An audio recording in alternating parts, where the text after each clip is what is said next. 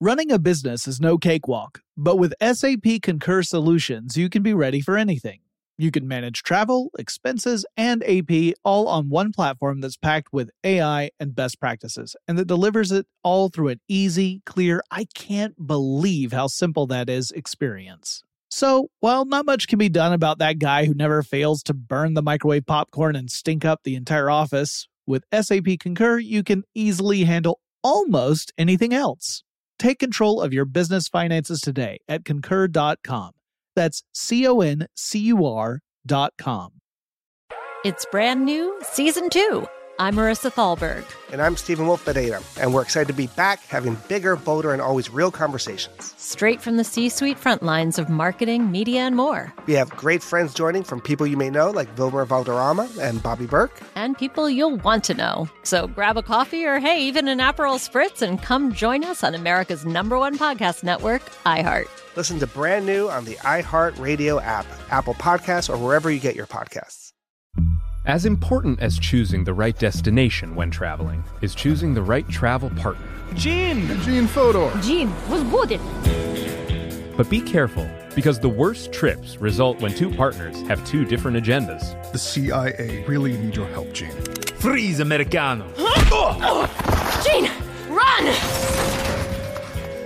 Listen to Fodor's Guide to Espionage on the iHeartRadio app, Apple Podcasts, or wherever you get your podcasts.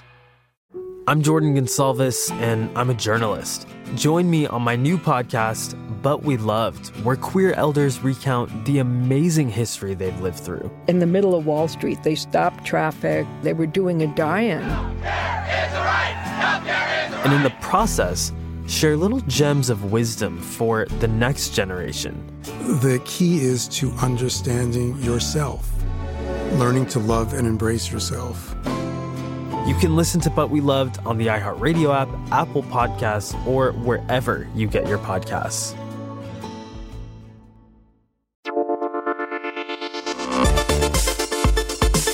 Welcome to Tech Stuff, a production of iHeartRadio's How Stuff Works. Hey there, and welcome to Tech Stuff. I'm your host, Jonathan Strickland. I'm an executive producer with How Stuff Works and iHeartRadio, and I love all things tech. And this is part 4 of a multi-part episode arc about technology and media and how the changes in technology change the very business of entertainment, as well as our relationship to entertainment. And in the previous 3 episodes, I traced the origins of recorded media, the birth of the radio, film, and television industries, and the rise of the humble audio cassette. And we've seen that entertainment was gradually transitioning from something you could only experience in the moment, such as when a radio station would play a song or a theater would show a film. And now we're in an age in which you could own a permanent record of some of those things.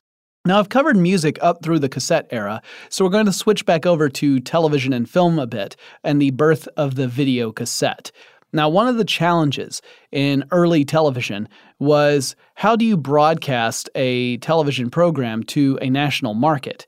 Most broadcasts were done live, and that limited your options. The United States is a really big country. So if you did broadcast a show live, let's say that you've worked out all the technical details, you still have time as a factor, because the 2 coasts of the United States are in time zones that are 3 hours apart from each other. So prime time for one coast isn't prime time for the other coast. Also, you were limited in transmission range. And in the days before massive cable companies had connected different regions using cable and satellites, you had limited options. So it would be better if you could find a way to record a show and then broadcast it at a different time slot for other markets. And most shows were being shot in New York. So if you wanted to have a show in New York air in Los Angeles, it made more sense to record the show in New York and then send that recording, perhaps even via cable, out to broadcast stations in Los Angeles, which would then broadcast it. So you still had to figure out a way to record the show you were actually doing. And recording a show was easier said than done. Television cameras and monitor technology was best suited for live broadcast. So You would use a camera to capture images, but send that signal directly to a transmitter and blast it out over radio waves, and then television sets all over the region would pick up those transmissions and show the live broadcast right then and there. Before the invention of videotape, one workaround for this was the kinescope. Now, this was not an ideal solution. Basically, you would take a film camera, kind of like the ones you would use to shoot a movie, and it was typically either a 16mm or a 35mm film camera. And you would put it behind a television monitor. You would point it at the TV monitor. So you would be shooting a program on television cameras, and the monitor would actually be displaying the image live on it.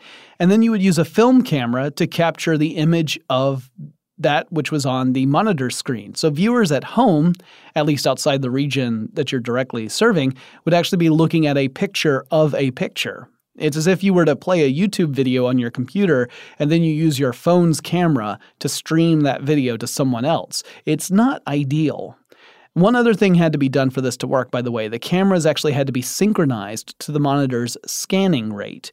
So you might remember I've talked about this in other episodes. Cathode ray tube monitors paint screens line by line from the top to the bottom. So they paint a horizontal line, they move down, they paint the next horizontal line. Technically, they could paint every other line and then do a second frame where they're doing the other line. So you do all the odd lines first, then all the even lines. But you get the idea. It's this sequence of painting lines. Now, it's done so quickly that our brains can't process this. We just see unbroken moving images. We don't see a series of lines being painted on a screen. But if you have a film camera that isn't synchronized with this scanning rate, then you can pick up an artifact.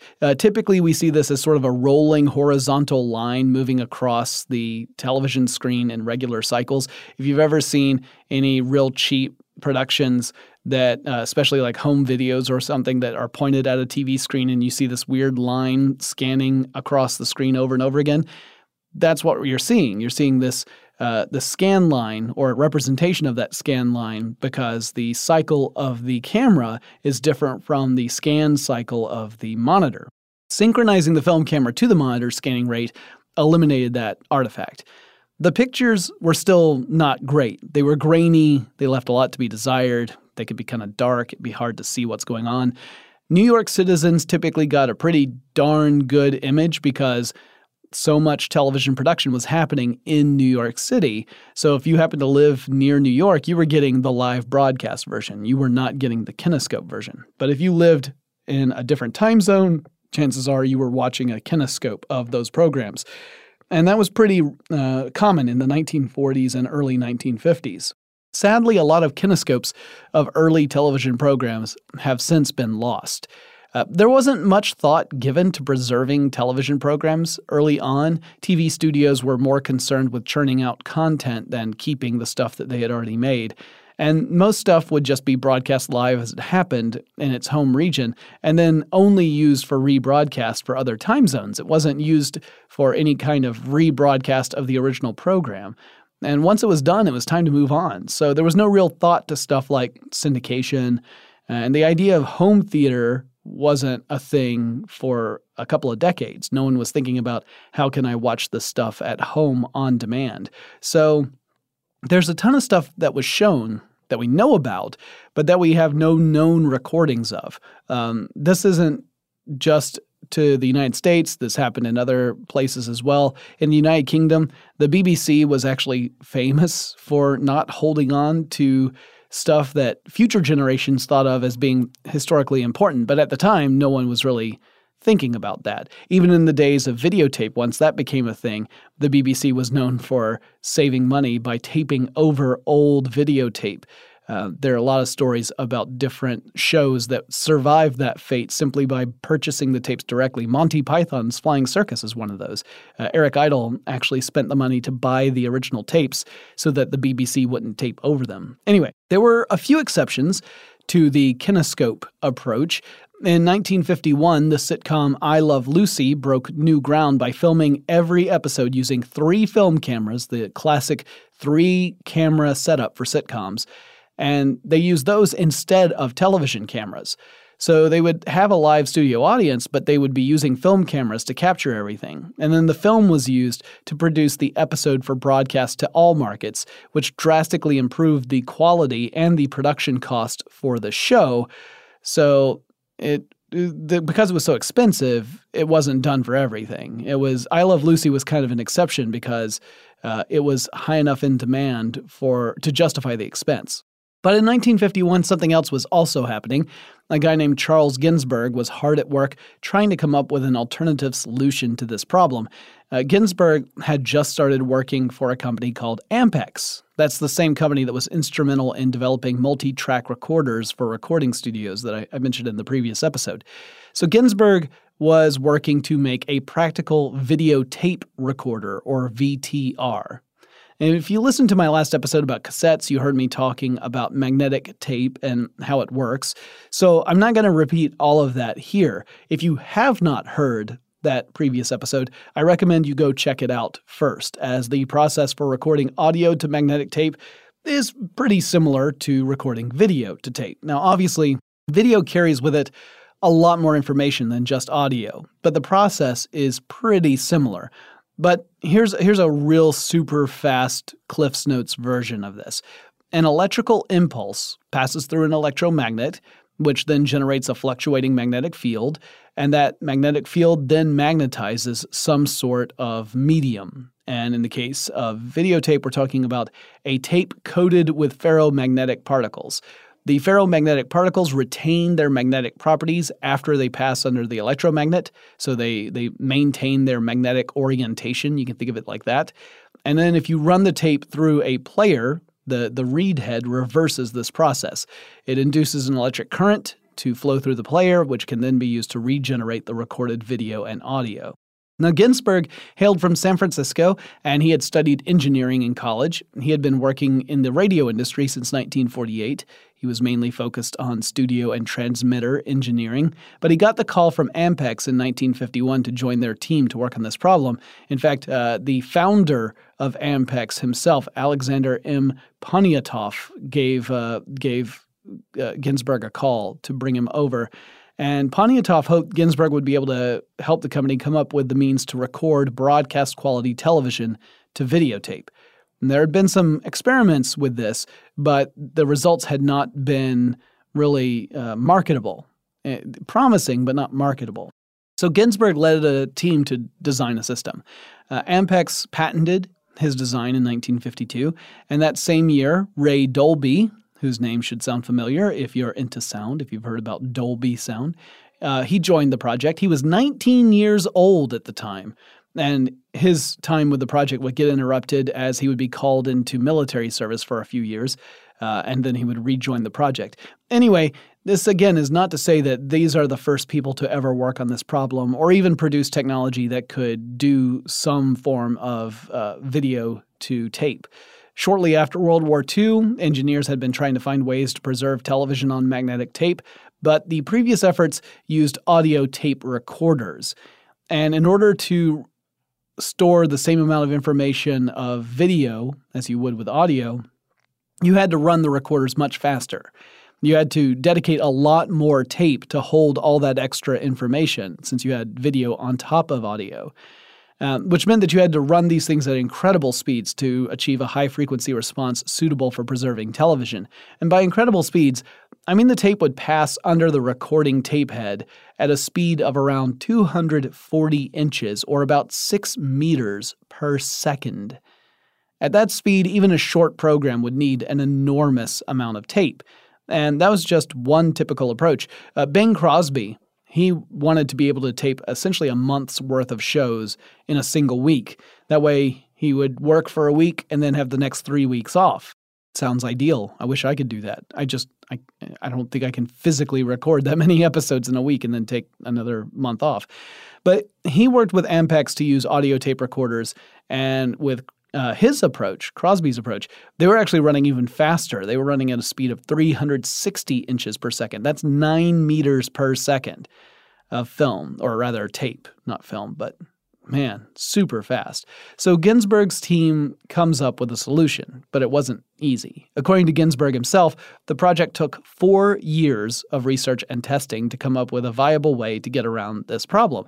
And along the way, the project was shelved twice. Rather than have the tape pass at this incredible rate of speed over the recording head or under the recording head, the idea was build a rotating recording head. The head would spin as tape passed underneath, and it would record tracks of information in arcs, and such a system is called an arcuate recorder. And that's a word I had never encountered before I did the research for this episode. In fact, the first time I saw it printed, I thought perhaps I was looking at a typo, and what they meant to say was an accurate recorder. But no, they meant arcuate, in that the information was being recorded in arcs onto the tape. The recording head that Ginsberg's team built was actually, the initial one was actually 3 heads on a rotating drum, and it would scan tape that was about 2 inches in width, or about 5 centimeters, and the tape would move past the head at a relatively leisurely 30 inches per second, or 76.2 centimeters per second, which is still pretty fast, but nothing like the 240 inches per second of the earlier method. What's more, the rotating drum's speed allowed Ginsberg to record the same amount of information as he could if the tape were moving at a blistering 2,500 inches per second. He could cram far more information onto a shorter length of tape using this methodology. Still, this early prototype produced recordings that, in Ginsberg's own words, produced an, quote, almost unrecognizable picture, end quote. The next prototype added another recording head, so brought the total up to 4 on the drum, and with some other technical changes that get a little too complicated for me to go into in this episode. But this version had its own problems, and at this stage, the project was shelved. Technically, it was shelved for a second time, and this happened around the summer of 1953, and the project would not officially start up again in earnest until August 1954. However, in that off time, Ginsberg and others on his team would continue kind of working on specific problems on the sly, and so they were able to solve some of the issues while the project was officially no longer on the books. Ginsberg was able to secure approval from management for a small number of hours to be devoted to another prototype, and so he and his team built a device that got the name the Mark I. On September 1st, 1954, Ginsberg's team demonstrated the Mark I to executives, and it must have gone pretty well because Ampex authorized the project to get back into full swing officially. And the major change was how the information was being laid down on the tape. While the earlier prototypes were using that arcuate approach, in which each line of information moved in an arc across the length of the tape, the new one laid down the information in straight lines on the tape.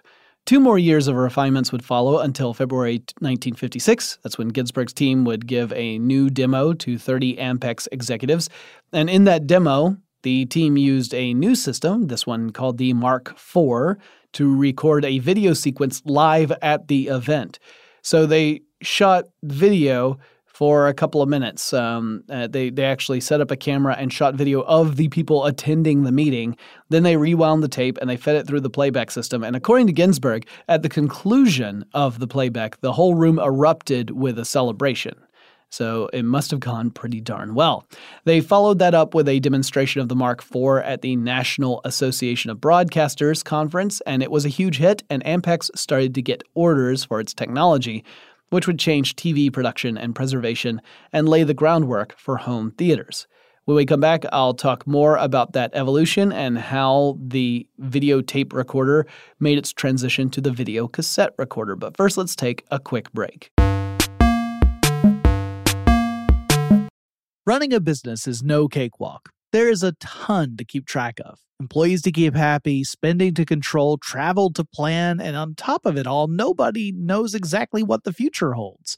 Your finance team always has to be ready to change. But with SAP Concur Solutions, you can be ready for anything. You can manage travel, expenses, and AP all on one platform that's packed with AI and best practices, and that delivers it all through an easy, clear, I can't believe how simple that is experience. and you can finally say goodbye to the costly mistakes and risks that come from manual work and spreadsheets. So, while not much can be done about that guy who never fails to burn the microwave popcorn and stink up the entire office, with SAP Concur, you can easily handle almost anything else. Take control of your business finances today at Concur.com. That's CONCUR.com.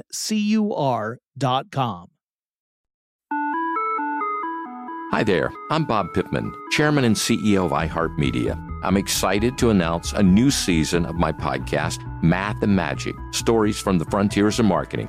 Our guests this season remind us to embrace change and fearlessly look toward the future. Like Andrew Jarecki, award-winning filmmaker and creator of Moviefone. The studios didn't really control the theaters didn't control the studios. And I thought, well, there's a window in here where I could make things easier for the consumer and also make something that would be very useful for the industry. Or Kellen Kenny, Chief Marketing and Growth Officer at AT&T, who installed fiber in customers' houses rather than leading from afar. It is so crucial that you spend time with the customers. That is the best lesson. In these exciting times, we're looking to the math, the strategy and analytics, and the magic, the creative spark, more than ever. Listen to a brand new season of Math and Magic on our very own iHeartRadio app, Apple Podcast, or wherever you get your podcast. Hey guys, I'm home. Everyone knows that it's Dad's job to be a bit of a joker. Sorry I'm late, everyone. There was an accident at the factory. Monty fell into the upholstery machine. Don't worry though, he's fully recovered. Good one, Dad. Did you get the pizza for dinner? So he likes to keep everyone happy with some dad jokes. Yep, right here. I had a coupon, and it saved me a lot of dough. Well, the truth is, Dad is just a fun guy. Hey, I'm not a mushroom. Please stop. Where does he get these stupid jokes from? He listens to the Daily Dad Jokes podcast. Oh, great. More dad jokes for me. We've delivered over 15,000 jokes to over 3 million listeners, and man, the postage fees are killing us. Listen to the Daily Dad Jokes podcast every day on the iHeartRadio app, Apple Podcasts, or wherever you get your podcasts. Every week on Talk Easy with Sam Fragoso, I invite an artist, writer, or politician to come to the table and speak from the heart in ways I imagine you haven't heard from them before. Some of my favorites are with Tom Hanks, Margaret Atwood, Questlove, Cate Blanchett, and Oscar Isaac. If that sounds like a varied group of people, it's because it is. I always wanted to make a show where one week we could sit with a politician like Beto O'Rourke, the next an author like Min Jin Lee, or TV titans like Bill Hader and Quinta Brunson. Basically, this is a podcast driven by curiosity and an abundance of research. Conversations where people actually start to sound like people. In recent weeks, I sat with Dan Levy, Ava DuVernay, Benny Safdie, and the editor of The New Yorker, David Remnick. You can listen to Talk Easy with Sam Fragoso on the iHeartRadio app, Apple Podcasts, or wherever you get your podcasts. I hope to see you there. So the videotape recorder, or VTR, got its real start in 1956. CBS would jump on board first, but other networks would join suit. And for about 2 decades, that's where videotape lived, in the production side. It was very rare to run into a consumer videotape machine. The systems cost thousands of dollars when they first came out, like $50,000. And that was well beyond the reach of consumers. And the tape was also really expensive. It was like $300 a foot. So it was prohibitively expensive for almost everyone. This was not a consumer device, but a professional production machine. You wouldn't have one in your own home unless you were extravagantly wealthy and probably a little bit eccentric. So Ampex would continue to improve its technology, but other companies also got into the mix with their own videotape recorders, and the quest for a consumer device would take a little longer. You had different companies experimenting with different widths of videotape, different styles of recording heads. So you had a lot of different companies all trying to become the industry leader and to topple Ampex. Meanwhile, you had a company out of the UK called the Nottingham Electric Valve Company that marketed a device called the Telcam in the early 1960s. And this was technically the first, or at least one of the first, home video recording devices on record. This one was pretty limited. It could only record about 20 minutes of video per tape, and it was reel-to-reel tape. It was not a cassette, so you actually had to mount reels on this device like the old reel-to-reel audio recorders. The quality of the recording wasn't terribly good. The device itself was a bit of a chore to use, and on top of it all, it was expensive. So Telcam didn't really see much success, and it would fade away. It wouldn't get market support. According to the website Inventricity, only 2 Telcam units are known to exist today. One of them is in Nottingham, and the other one is in San Francisco. Ampex introduced a reel-to-reel recorder in 1963 in the United States called the Signature 5, which used 2-inch tape, so it was about 5 centimeters wide.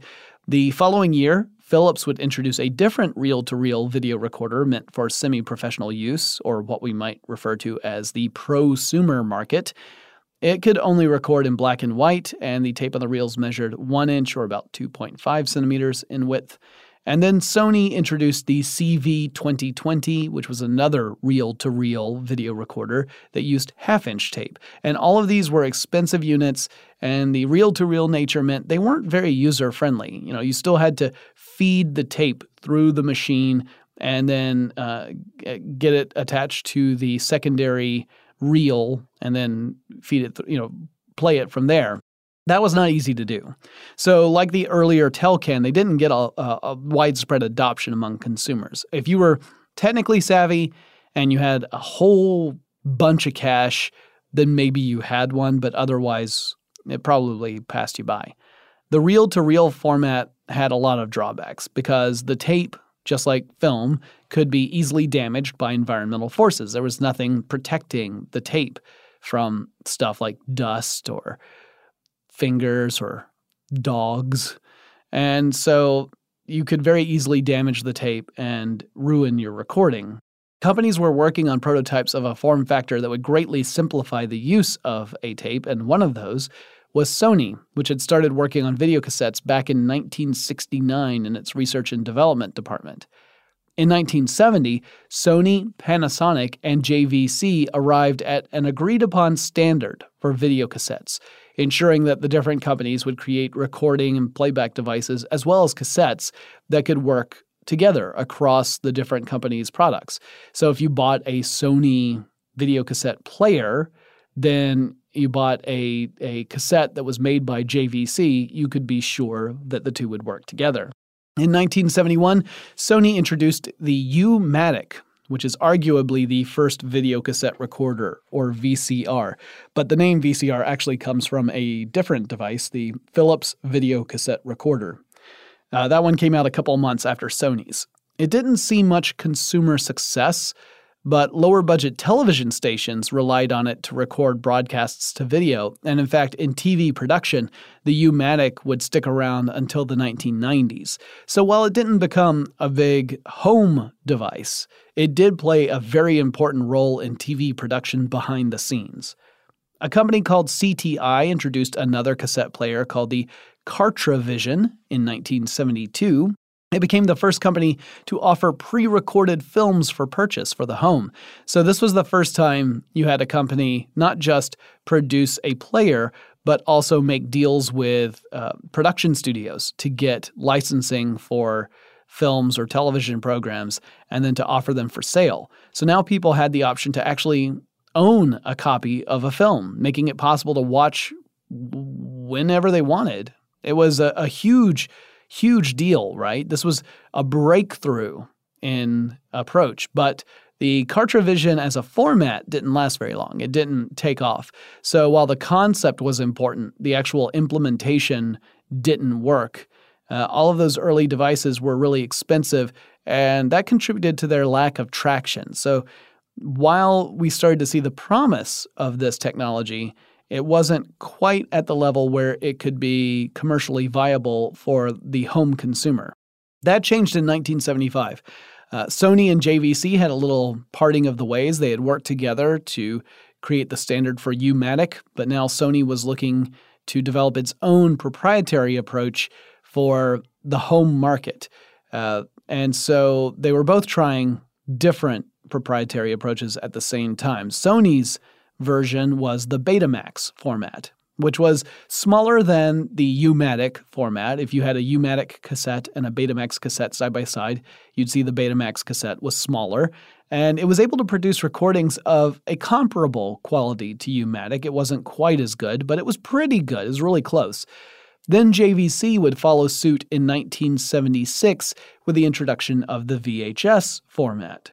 And thus began one of the famous format wars that we talk about in tech, Betamax versus VHS. It's a story that we've seen play out lots of different times, and it's a story we're going to revisit in a future episode with Blu-ray versus HD DVD.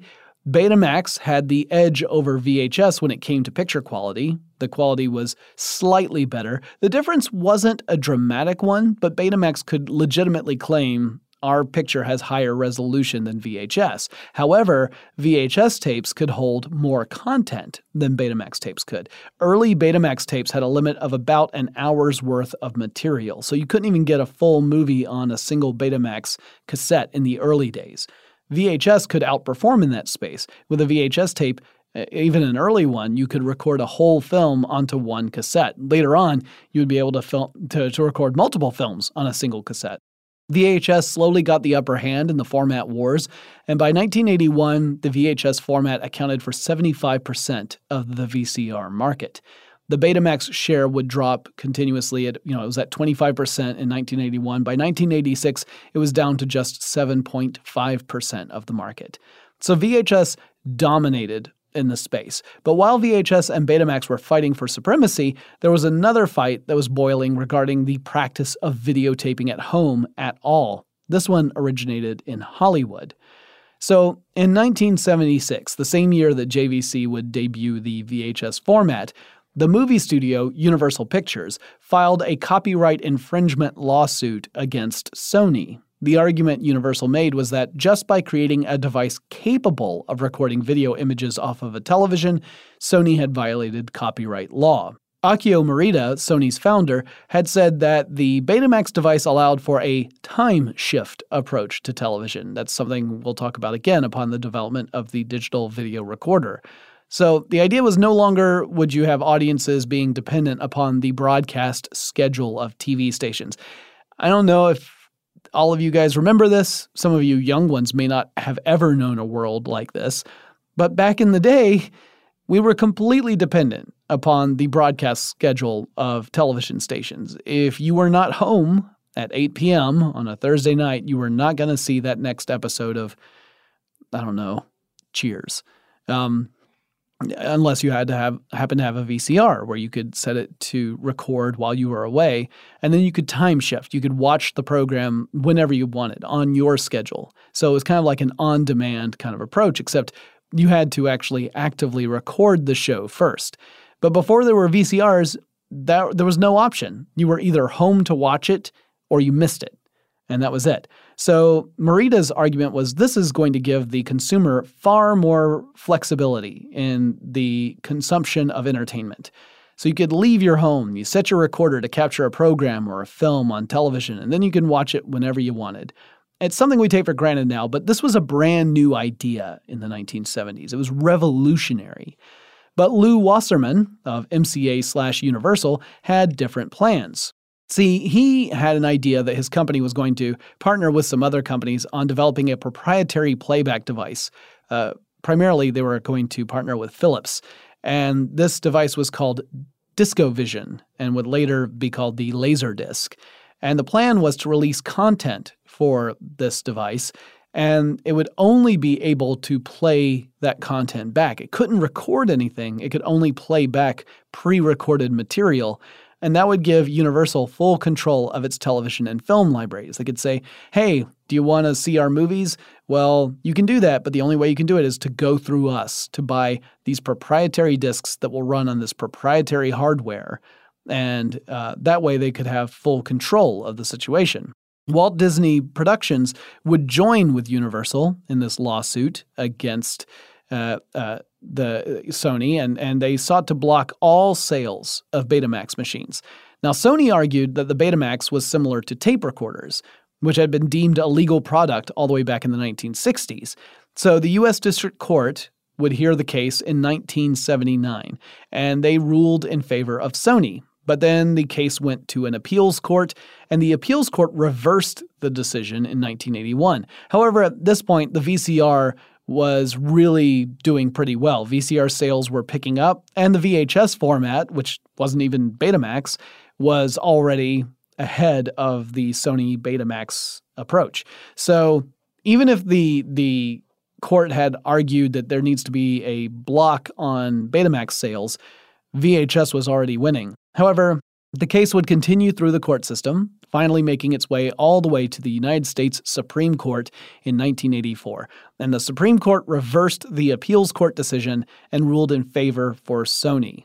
That settled the matter officially, saying these devices do not violate copyright law. By 1986, half of all American households would own a VCR. As for the movie studios, well, even as the case was making its way through the court, it became clear that videocassettes actually represented a new line of revenue generation. That it wasn't going to hurt the studios, it could actually really help them. Studios could dive into their back catalogs of movies and sell videocassettes to consumers. Movies that would otherwise just sit in a storage facility, maybe like an old salt mine. They could actually earn money again. Even Walt Disney Productions would jump on board, though that was largely due to a change in leadership, because a guy named Michael Eisner became CEO of the company, and Eisner led the studio to release several of their classic films on videocassette. And before long, Disney movies captured something like 7 out of the top 10 best-selling videotapes of all time. So it was a very much a winning strategy for Walt Disney, even though earlier the company had opposed the technology. That same year, 1986, was when the videotape industry actually overtook the film industry in revenue. And it turned out the fears of piracy were largely misplaced. Just like audio cassettes, most VCRs can only record at the same speed as the playback of a source. So if you're trying to tape a 2-hour movie, it would take you 2 hours to tape it. It wasn't the sort of thing that the average person could do to just churn out pirated copies of videos. Though if you got your hands on some semi-professional equipment, you could do it at a faster clip. You could reproduce videotapes faster than your store brand VCR. But that was an investment most folks weren't able to make. So it was possible to generate, lots of unlicensed copies of a film, but only if you had access to this equipment. If you were just using 2 VCRs at home, it was such a painstakingly long process that it didn't make much sense. Now, in the early days, pre-recorded videocassettes were really expensive. Like if you wanted to go out and buy a movie on a videocassette, you were shelling out some big bucks. For example, when Columbia Pictures made Ghostbusters, the 1984 Ghostbusters, available for purchase on VHS, each copy cost the princely sum of $80. The company sold more than 400,000 copies of the film at that price. And if you want to adjust it for inflation, in today's cash, that's nearly $190 for a copy of a movie. And that's just for one film. Yikes. Switching gears for a second, the birth of the videocassette also led to the birth of another industry, that of video rental. It's pretty much agreed that the first honest-to-goodness real video rental store was created by George Atkinson in 1977 in Los Angeles, California. A guy named Andre Blay had negotiated with studios to license the rights for a few dozen films to be recorded to videotape for sale, and Atkinson bought up some copies of those films that Blay had licensed, and then he started to offer those up as rentals. Atkinson actually faced some opposition for this business, with entertainment companies threatening to sue him, but he researched copyright law, and he saw that he had the right as the owner of a copy of a work to rent or resell his copy. He wasn't doing anything illegal. He wasn't duplicating the films. He was just renting the copy he happened to own. Other video rental stores opened in different parts of the country, and by 1981, the owners of several of these stores, or small chains of stores, got together to form an industry organization they called the Video Software Dealers Association. And the purpose of that organization was to help protect video rental stores from litigation and changes to what is called the first sale doctrine. That's the concept that says a copyright holder can't stop someone from lending out or reselling their legally acquired copy of a copyrighted work. Without those protections, stuff like libraries would cease to exist because of legal challenges. But because this doctrine is in place, I can do stuff like buy a VHS copy of Tron, and later on, I can sell it at a garage sale without worrying about getting sued for it. Or rather, if I am sued for it, I'll win. Now, one thing that I couldn't do is I wouldn't be allowed to make copies of that Tron tape and then sell those copies to other people. The right to reproduce a copyrighted work falls to the owner of the copyright. The most I could do is I could make a backup copy of the Tron tape that I own myself. And I'm not selling it, I'm not lending it out. I make a backup copy and I put it away in a safe place just in case my original tape breaks or something else goes wrong. Backup copies fall under the category of fair use in copyright law, meaning it's a fair use of the copyrighted work.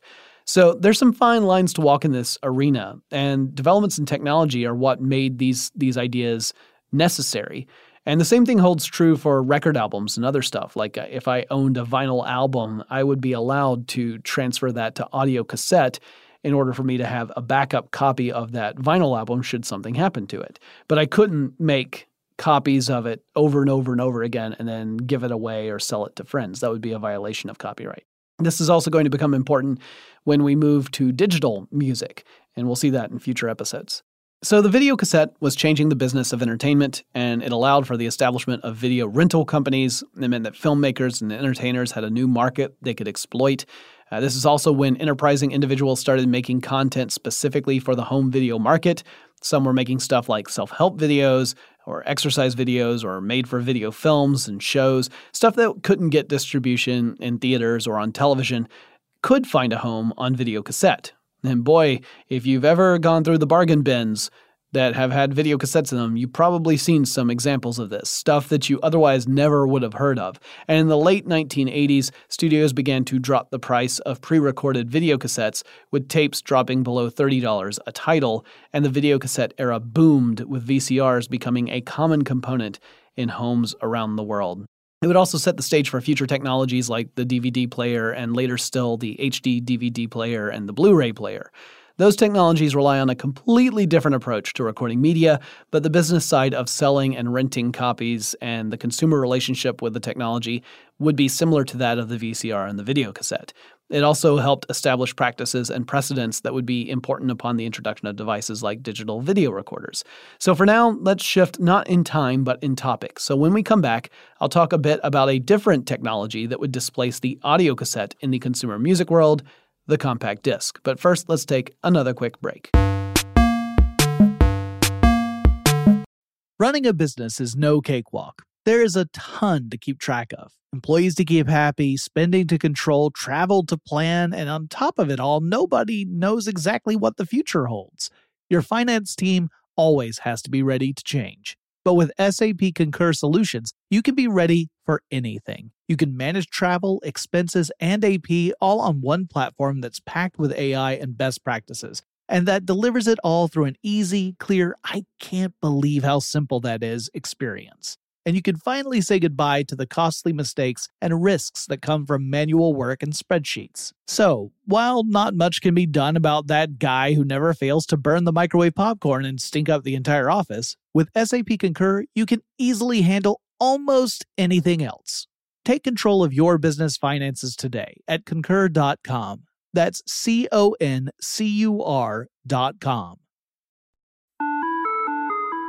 Hi there, I'm Bob Pittman, Chairman and CEO of iHeartMedia. I'm excited to announce a new season of my podcast, Math and Magic, Stories from the Frontiers of Marketing.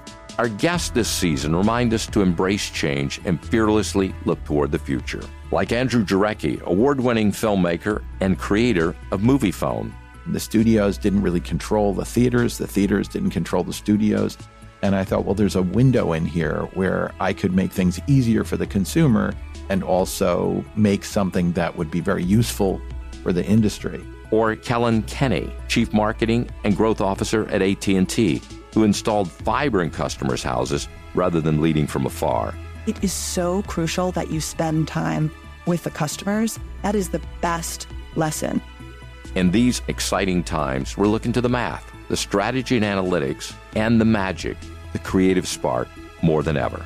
Listen to a brand new season of Math and Magic on our very own iHeartRadio app, Apple Podcast, or wherever you get your podcast.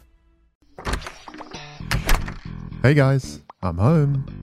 Everyone knows that it's Dad's job to be a bit of a joker. Sorry I'm late, everyone. There was an accident at the factory.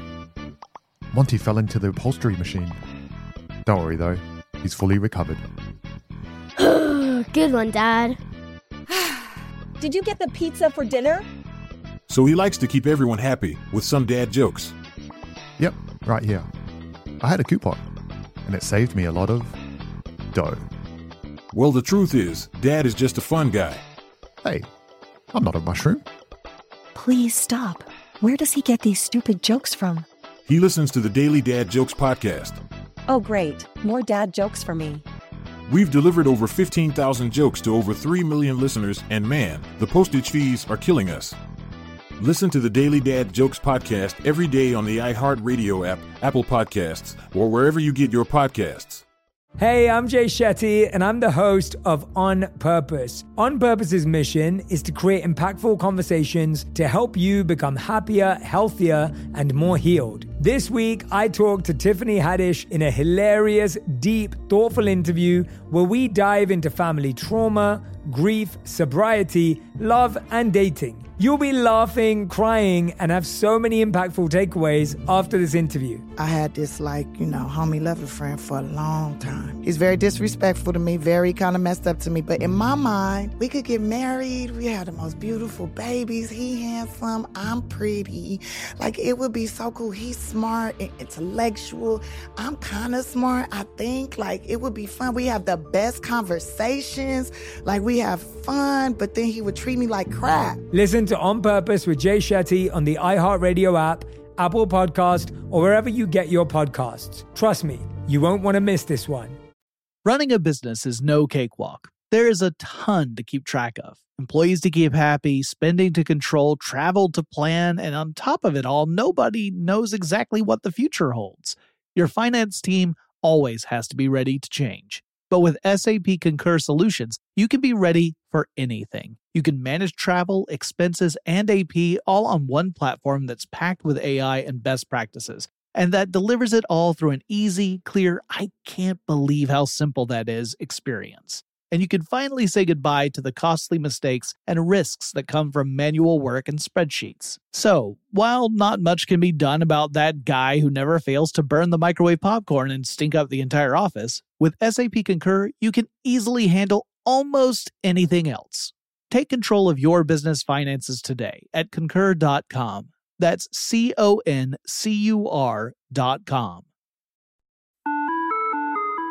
Hi there, I'm Bob Pittman, Chairman and CEO of iHeartMedia. I'm excited to announce a new season of my podcast, Math and Magic, Stories from the Frontiers of Marketing. Our guests this season remind us to embrace change and fearlessly look toward the future. Like Andrew Jarecki, award-winning filmmaker and creator of MoviePhone. The studios didn't really control the theaters didn't control the studios. And I thought, well, there's a window in here where I could make things easier for the consumer and also make something that would be very useful for the industry. Or Kellen Kenny, Chief Marketing and Growth Officer at AT&T, who installed fiber in customers' houses rather than leading from afar. It is so crucial that you spend time with the customers. That is the best lesson. In these exciting times, we're looking to the math, the strategy and analytics, and the magic, the creative spark, more than ever.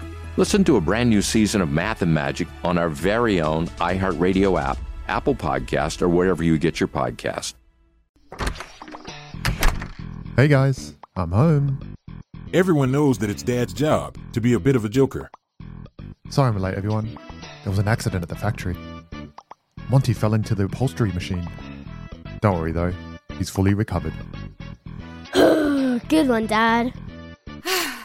Did you get the pizza for dinner? So he likes to keep everyone happy with some dad jokes. Yep, right here. I had a coupon, and it saved me a lot of dough. Well, the truth is, Dad is just a fun guy. Hey, I'm not a mushroom. Please stop. Where does he get these stupid jokes from? He listens to the Daily Dad Jokes podcast. Oh, great. More dad jokes for me. We've delivered over 15,000 jokes to over 3 million listeners, and man, the postage fees are killing us. Listen to the Daily Dad Jokes podcast every day on the iHeartRadio app, Apple Podcasts, or wherever you get your podcasts. Every week on Talk Easy with Sam Fragoso, I invite an artist, writer, or politician to come to the table and speak from the heart in ways I imagine you haven't heard from them before. Some of my favorites are with Tom Hanks, Margaret Atwood, Questlove, Cate Blanchett, and Oscar Isaac. If that sounds like a varied group of people, it's because it is. I always wanted to make a show where one week we could sit with a politician like Beto O'Rourke, the next an author like Min Jin Lee, or TV titans like Bill Hader and Quinta Brunson. Basically, this is a podcast driven by curiosity and an abundance of research. Conversations where people actually start to sound like people. In recent weeks, I sat with Dan Levy, Ava DuVernay, Benny Safdie, and the editor of The New Yorker, David Remnick. You can listen to Talk Easy with Sam Fragoso on the iHeartRadio app, Apple Podcasts, or wherever you get your podcasts. I hope to see you there. While the audio cassette, sometimes called the compact cassette, was gearing up to take over the top spot in consumer audio from the vinyl record album, its successor was already in development. The compact disc, which would be able to preserve music at a high fidelity, much higher than what audio cassettes could do at the time, and with proper care could last much longer than audio cassettes, was starting to take shape. Interestingly, the compact disc kind of rose out of a failure, namely that of the aforementioned Laserdisc. So while magnetic tape stored information using magnetism, Laserdiscs and later CDs and DVDs and Blu-rays and HD DVDs used optical storage. Optical storage meaning that it was all done with light. So a physicist named James Russell pioneered this technology all the way back in the 1960s. He's a brilliant physicist and also a lover of music. And that led him kind of down this pathway to determine how could he create a new form of storage media. He was wanting to make something that would preserve music better than the vinyl form factor. See, he was frustrated because the vinyl album methodology means you're going to be wearing out your records if you listen to them a lot, because you're using a physical stylus or needle. It's making its way through the grooves on the record. And as it does so, it starts to wear down those grooves a little bit. So if you listen to the same vinyl album enough times, you're going to negatively affect the quality of the sound you get when you play it back. It just starts to wear down. So he said, we need some way to play back music that doesn't require physical contact between the media and the playback device. There needs to be some way where whatever the sensor is that's picking up the information isn't directly touching the actual surface that holds that information.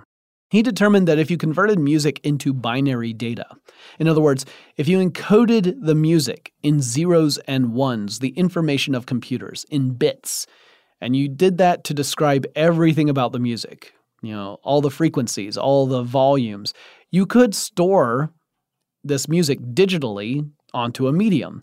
By the way, this is essentially the idea that Ada Lovelace had way back in the 1800s when she was working with Charles Babbage.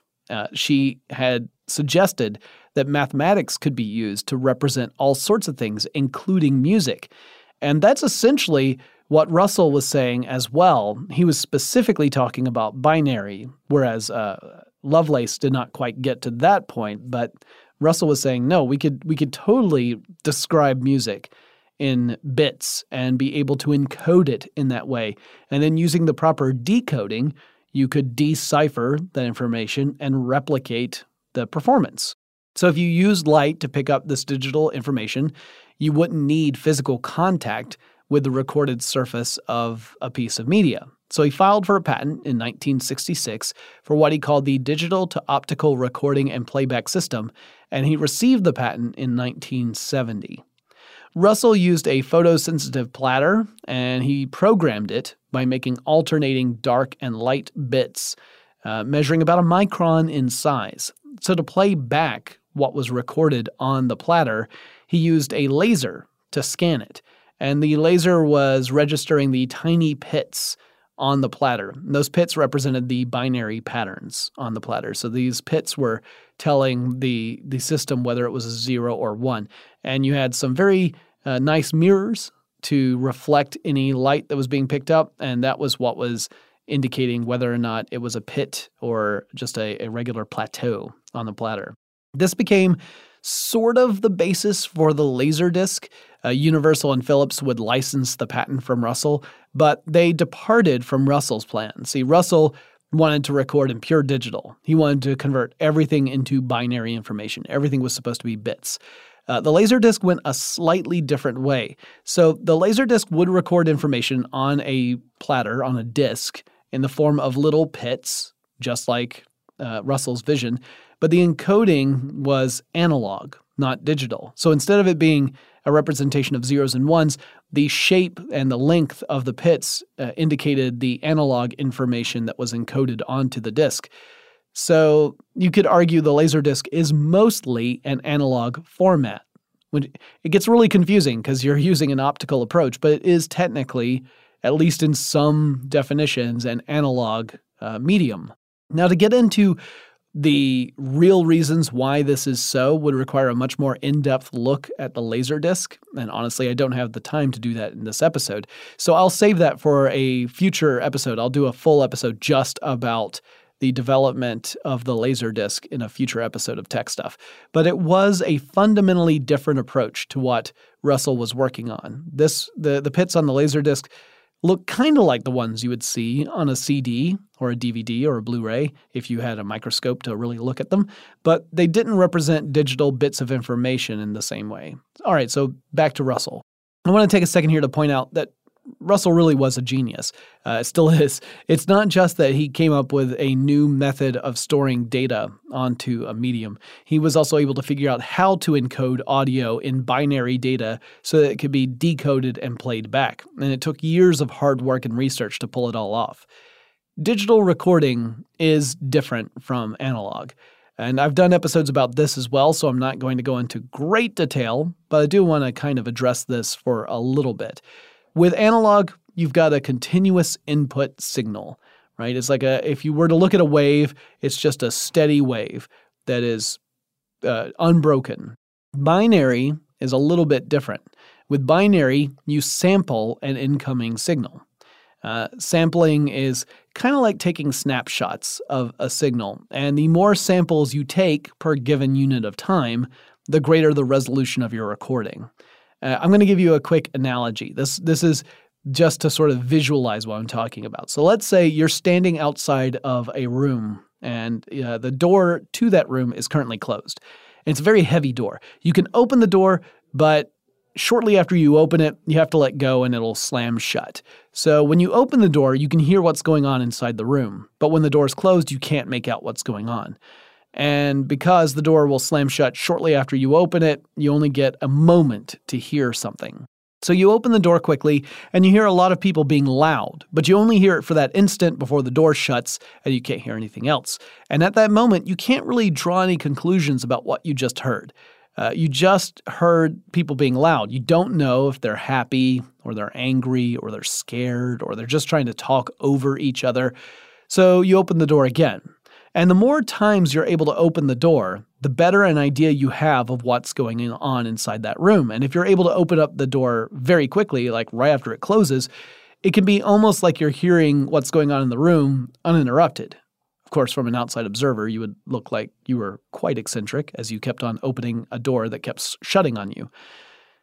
Digital sampling is a little bit like that, though it gets much more technical, as you might imagine. But the digital nature of processing the sound opened up a new battleground between audiophiles and people who just wanted easy access to music. I'll touch on that a bit more in the next episode. The Laserdisc gathered a devoted audience of film lovers, but the expense of the devices and the limited video library meant it didn't get widespread adoption. But man, Laserdiscs were pretty darn neat.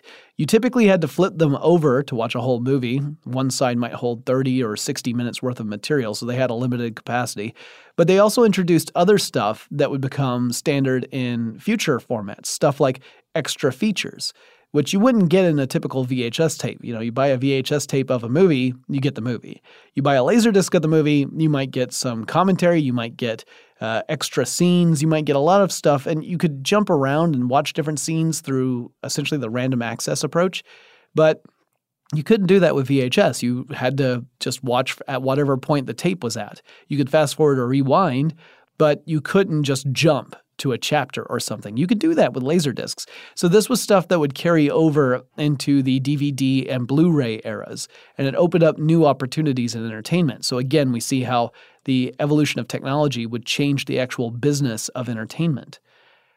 Philips initially was ready to say sayonara to the optical storage format after the Laserdisc failed to win out over the cassette-based video formats that were already on the market.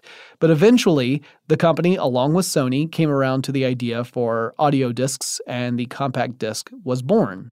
Philips unveiled a prototype of the compact disc in 1979, but it would be a few years before the format was standardized. For one thing, Sony allegedly demanded that a single compact disc would need to be able to hold an entire performance of Beethoven's Ninth Symphony. So, if you've ever wondered why a standard CD is 4.7 inches or 12 centimeters in diameter, allegedly it's because of Beethoven. The duration of Beethoven's symphony depends upon the arrangement, but typically the Ninth Symphony tends to last somewhere in the neighborhood of 70 minutes. However, they were looking for the longest version of the symphony recorded to make that the standard, and it clocked in at around 74 minutes.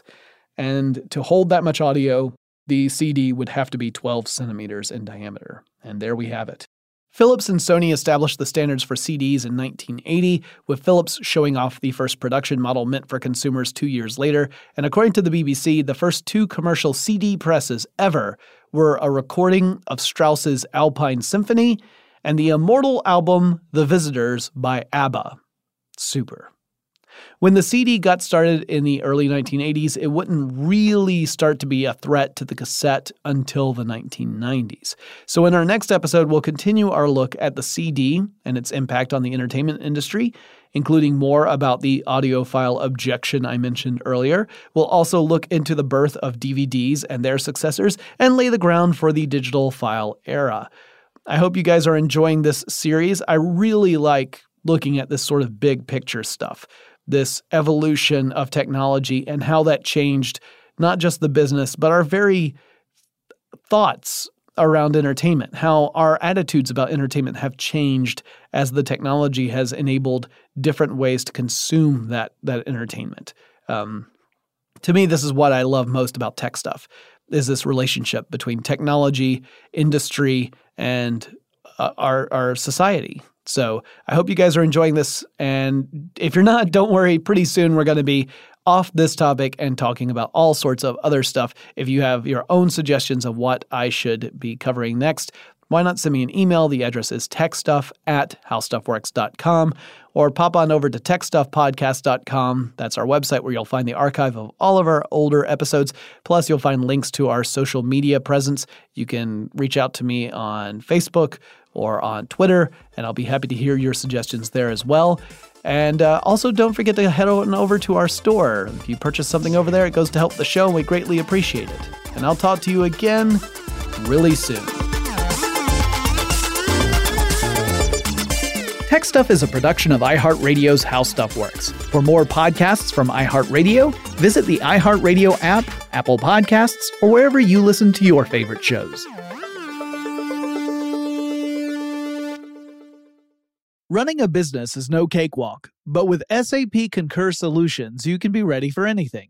You can manage travel, expenses, and AP all on one platform that's packed with AI and best practices, and that delivers it all through an easy, clear, I can't believe how simple that is experience. So, while not much can be done about that guy who never fails to burn the microwave popcorn and stink up the entire office, With SAP Concur, you can easily handle almost anything else. Take control of your business finances today at Concur.com. That's CONCUR.com. It's brand new, Season 2. I'm Marissa Thalberg. And I'm Stephen Wolf-Bedeta, and we're excited to be back having bigger, bolder, and always real conversations. Straight from the C-suite front lines of marketing, media, and more. We have great friends joining from people you may know, like Wilmer Valderrama and Bobby Burke. And people you'll want to know. So grab a coffee or, hey, even an Aperol Spritz and come join us on America's #1 podcast network, iHeart. Listen to Brand New on the iHeart Radio app, Apple Podcasts, or wherever you get your podcasts. If you want to level up your marketing and business knowledge, look no further than the Marketing School podcast, hosted by Neil Patel and yours truly, Eric Su. It is the #1 marketing podcast on Apple and number 15 on business in the United States. Now, if you want to listen to interesting conversations with operators that have been there, done that, also with other interesting guests, then listen to Marketing School every weekday on the iHeartRadio app, Apple Podcasts, or wherever you get your podcasts. As important as choosing the right destination when traveling is choosing the right travel partner. Gene Fodor. Gene was good. But be careful, because the worst trips result when two partners have two different agendas. The CIA really need your help, Gene. Freeze, Americano. Gene, run! Listen to Fodor's Guide to Espionage on the iHeartRadio app, Apple Podcasts, or wherever you get your podcasts.